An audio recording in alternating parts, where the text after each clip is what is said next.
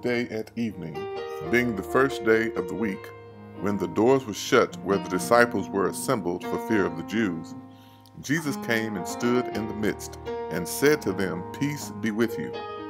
When he had said this, he showed them his hands and his side. Then the disciples were glad when they saw the Lord. So Jesus said to them again, "Peace to you. As the Father has sent me, I also send you." And when he had said this, he breathed on them and said to them, "Receive the Holy Spirit. If you forgive the sins of any, they are forgiven them. If you retain the sins of any, they are retained." As we look at this particular passage in the Bible, what we find and what we're introduced to are these disciples that are gripped by fear. Here they are, they're gathered in a room. The New International Version of the Bible says that the doors were locked, and they are inside this room because they feared the leaders of the Jewish people. Now, I have read this many a time, and every time I've read it, I've kind of just skipped over the fact that they were afraid. I know the Bible says they were fearful, but when I began to think about how afraid they must have been, it made me understand more clearly the situation that they were in. You see, they were a band of brothers, if you will. They had been walking along with Jesus, who had been, in his own right, a disruptor of the day. Jesus had entered the scene and began to disrupt all of the teachings that all of the folks of that day, the church people, if I might call them that, the Pharisees, the scribes, these people who were charged with, or at least took the responsibility of trying to make sure that everyone lived according to the law. Well, when we look at these people and what Jesus was doing, what we find is that they felt threatened by Jesus' teaching, his preaching, and even the ministry of healing and delivering people all over the place. And here we are, these disciples have just witnessed the leaders of the Jewish folks crucifying Jesus. They had just witnessed Jesus hanging on a cross and being pulled down, dead, and placed into a tomb. Well, I don't know about you, but if I was one of the disciples and I had been walking the streets with Jesus and had seen some of the things that he was capable of doing, all because he was doing the will of his Father. He caused the blind to see, the lame to walk, the deaf to hear. He spoke to the wind and wave, and they even obeyed him and had to come to peace. He fed thousands of people, and I can only imagine if I was one of his disciples and looking at him hanging on the cross, I may not have been singing the chorus as those who were teasing Christ and telling him, "If you're really the Son of God, come down." But in my mind, I would be thinking, "Come on, Jesus. I know you can come down from there. Come on, show them. Show them who you really are. I've seen your power. I know what it is." So I know that all of this is not in the Bible, but if it were me, I would be someone looking at Christ, just hoping that he would just shut the whole crowd up and come down. But he didn't do it. He stayed there. He died there, and at the hands of all of these people who didn't believe that he was truly the Son of God. And so now me and my brothers are here. We're in a locked room because we're afraid to gather out in public, for they didn't like the ideas and the ministry of our leaders. So therefore, we have to be quiet, and we've got to figure out what we're going to do. We're afraid. We're fearful. We don't know what's coming next. And so there they are in this room, and Jesus shows up. Jesus just shows up in the midst of the room, and the first thing he says is, "Peace be unto you." In other words, it was a common greeting. He basically said shalom. Came in and said shalom, and then Jesus showed his disciples exactly who he was by showing them the scars in his hands and showed them his side. And then they were overjoyed that Jesus was in their presence. They were happy about Jesus being there. Now, what that means then necessarily is that all in the matter of an instant, they went from being paralyzed by fear to being overjoyed that Christ was in their midst. For Jesus decided not to beat death by avoiding it. That's how we like to think that we cheat death or beat death. We try to avoid death. That's how we try to beat it. But Jesus beat death by going through death. So as we entertain the fact, as we celebrate the fact that Jesus rose up out of the grave, I want us to take just a few minutes on this day to examine exactly what we are supposed to do with that information, especially as Christians. I know many of us celebrate the fact that Jesus rose again, and many of us will say that he will forgive our sins. But as I look at my own life, I realize that there are many days, or there have been many days, where I have neglected to live as if I understood what the resurrection was all about. Jesus then begins by saying to them, "Peace be to you." He says it to them again. He lets them know that there should be peace in the midst of this storm that they have.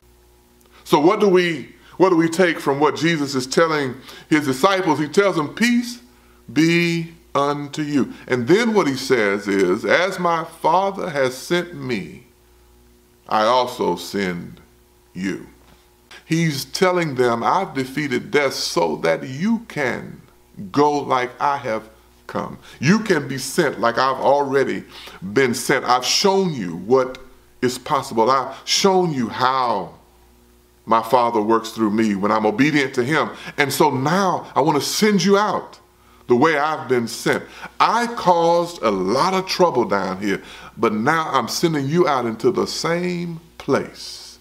In other words, fear not the Jewish leaders. Fear not the people that want to stop you. Fear not jail. Fear not the mouths of lions. Fear not fire that they may throw at you. Don't fear any of those things. You should fear only the Father. And so when I send you, you should go.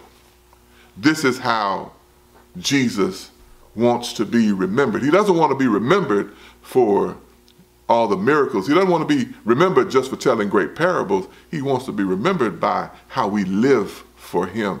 And so that's what he's telling his disciples. I am sending you just like I got sent by my Father. So what does that mean now? Well, what we find now, the next thing that happens in this brief text of the scripture, is we find that Jesus now breathes on them. And then after Jesus breathes on them, he tells them, receive the Spirit. Receive the Holy Spirit. And not to be confused with the day of Pentecost, receiving of the Holy Spirit, but Jesus is telling them to receive the Holy Spirit. In other words, you are ready now. Here, I need you to be sent, but you're not going to be sent by yourself. You're going to be sent with the power, the presence of the Holy Spirit. And then the next part of the passage then becomes a problem for so many, because we read it and we think that what Jesus is doing is giving the disciples the ability to absolve sins down here.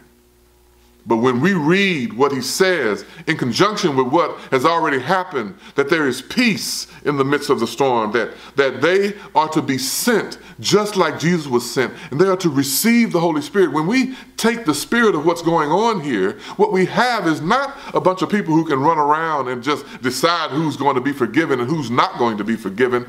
That is not what Jesus is saying here. Jesus is saying that when you have the power of the Holy Spirit in you, you are able to tap into heaven, and you're able to communicate the way the Father wants you to communicate. Let me give you quickly an example of what I'm talking about. If you would, just think with me for just a second. Over in Acts chapter 5, when it opens up, you have Ananias and Sapphira. They're at home. They've sold some land, and they have conspired between the two of them to keep some of the money back and give just a portion of the money to the church. They bring the money to the assembly.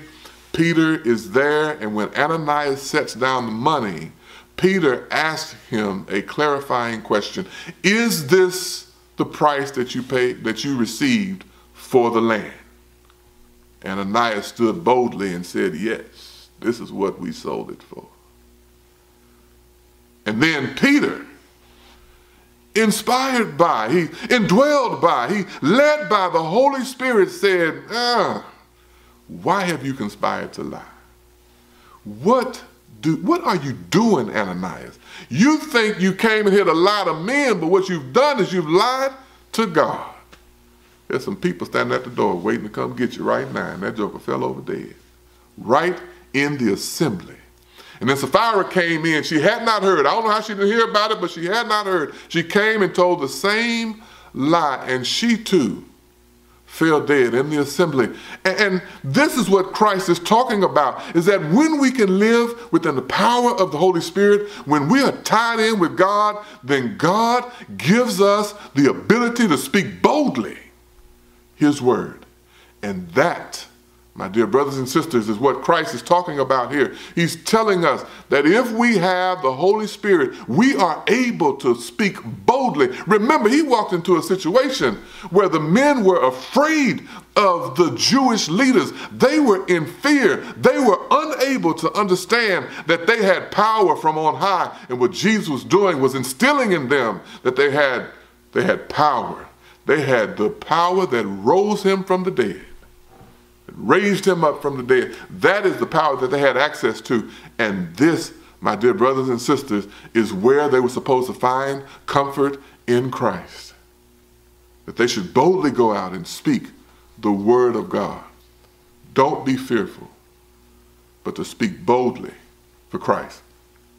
So, in conclusion, what I want you to understand is to know that when we are living in Christ, when we have Christ and we understand that He is our driving force, that we surrender to Him, when we live that way, it means that we attempt to carry on the ministry that He showed us here. What did Christ do? Well, Christ, when He saw someone who needed perhaps healing. People may have looked at the person and said, oh, they need to be healed from their infirmity. Christ may look at the person and say, well, actually, they just need to be forgiven.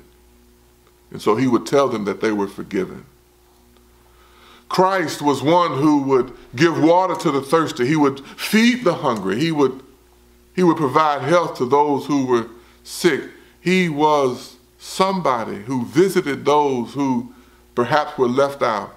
This is the work that Christ did, and this is what we're called to do out of honor of the fact that Christ didn't just avoid death, He beat death by going through death. You can go through with whatever Christ has called you to because He has all power. He has power over the thing that perhaps scares most of us more than anything else. So, if we have access to that power, we have access to living like Christ has asked us to live. God bless you. God keep you. He's operating. Well, saints of God, thank you for joining us on this journey that we are walking with the Lord. I am so excited that you landed on this page, and I want to encourage you to support our ministry. The ministry is supported by your generosity and your donations and gifts, tithes and offering. So, if you want to donate to this ministry, if you want to give to this ministry, you need to go to www.gbbcwaco.org/giving. That web address is below in the description. And so if you'll go there, You can actually give online. You can give through a credit card or ACH, which means you can put in your banking information, or there's an address there where you can send your check or money order or cashier's check, however you want to send. We love you all, and may the love of the Lord invade your life so that you take that love and spread it among others.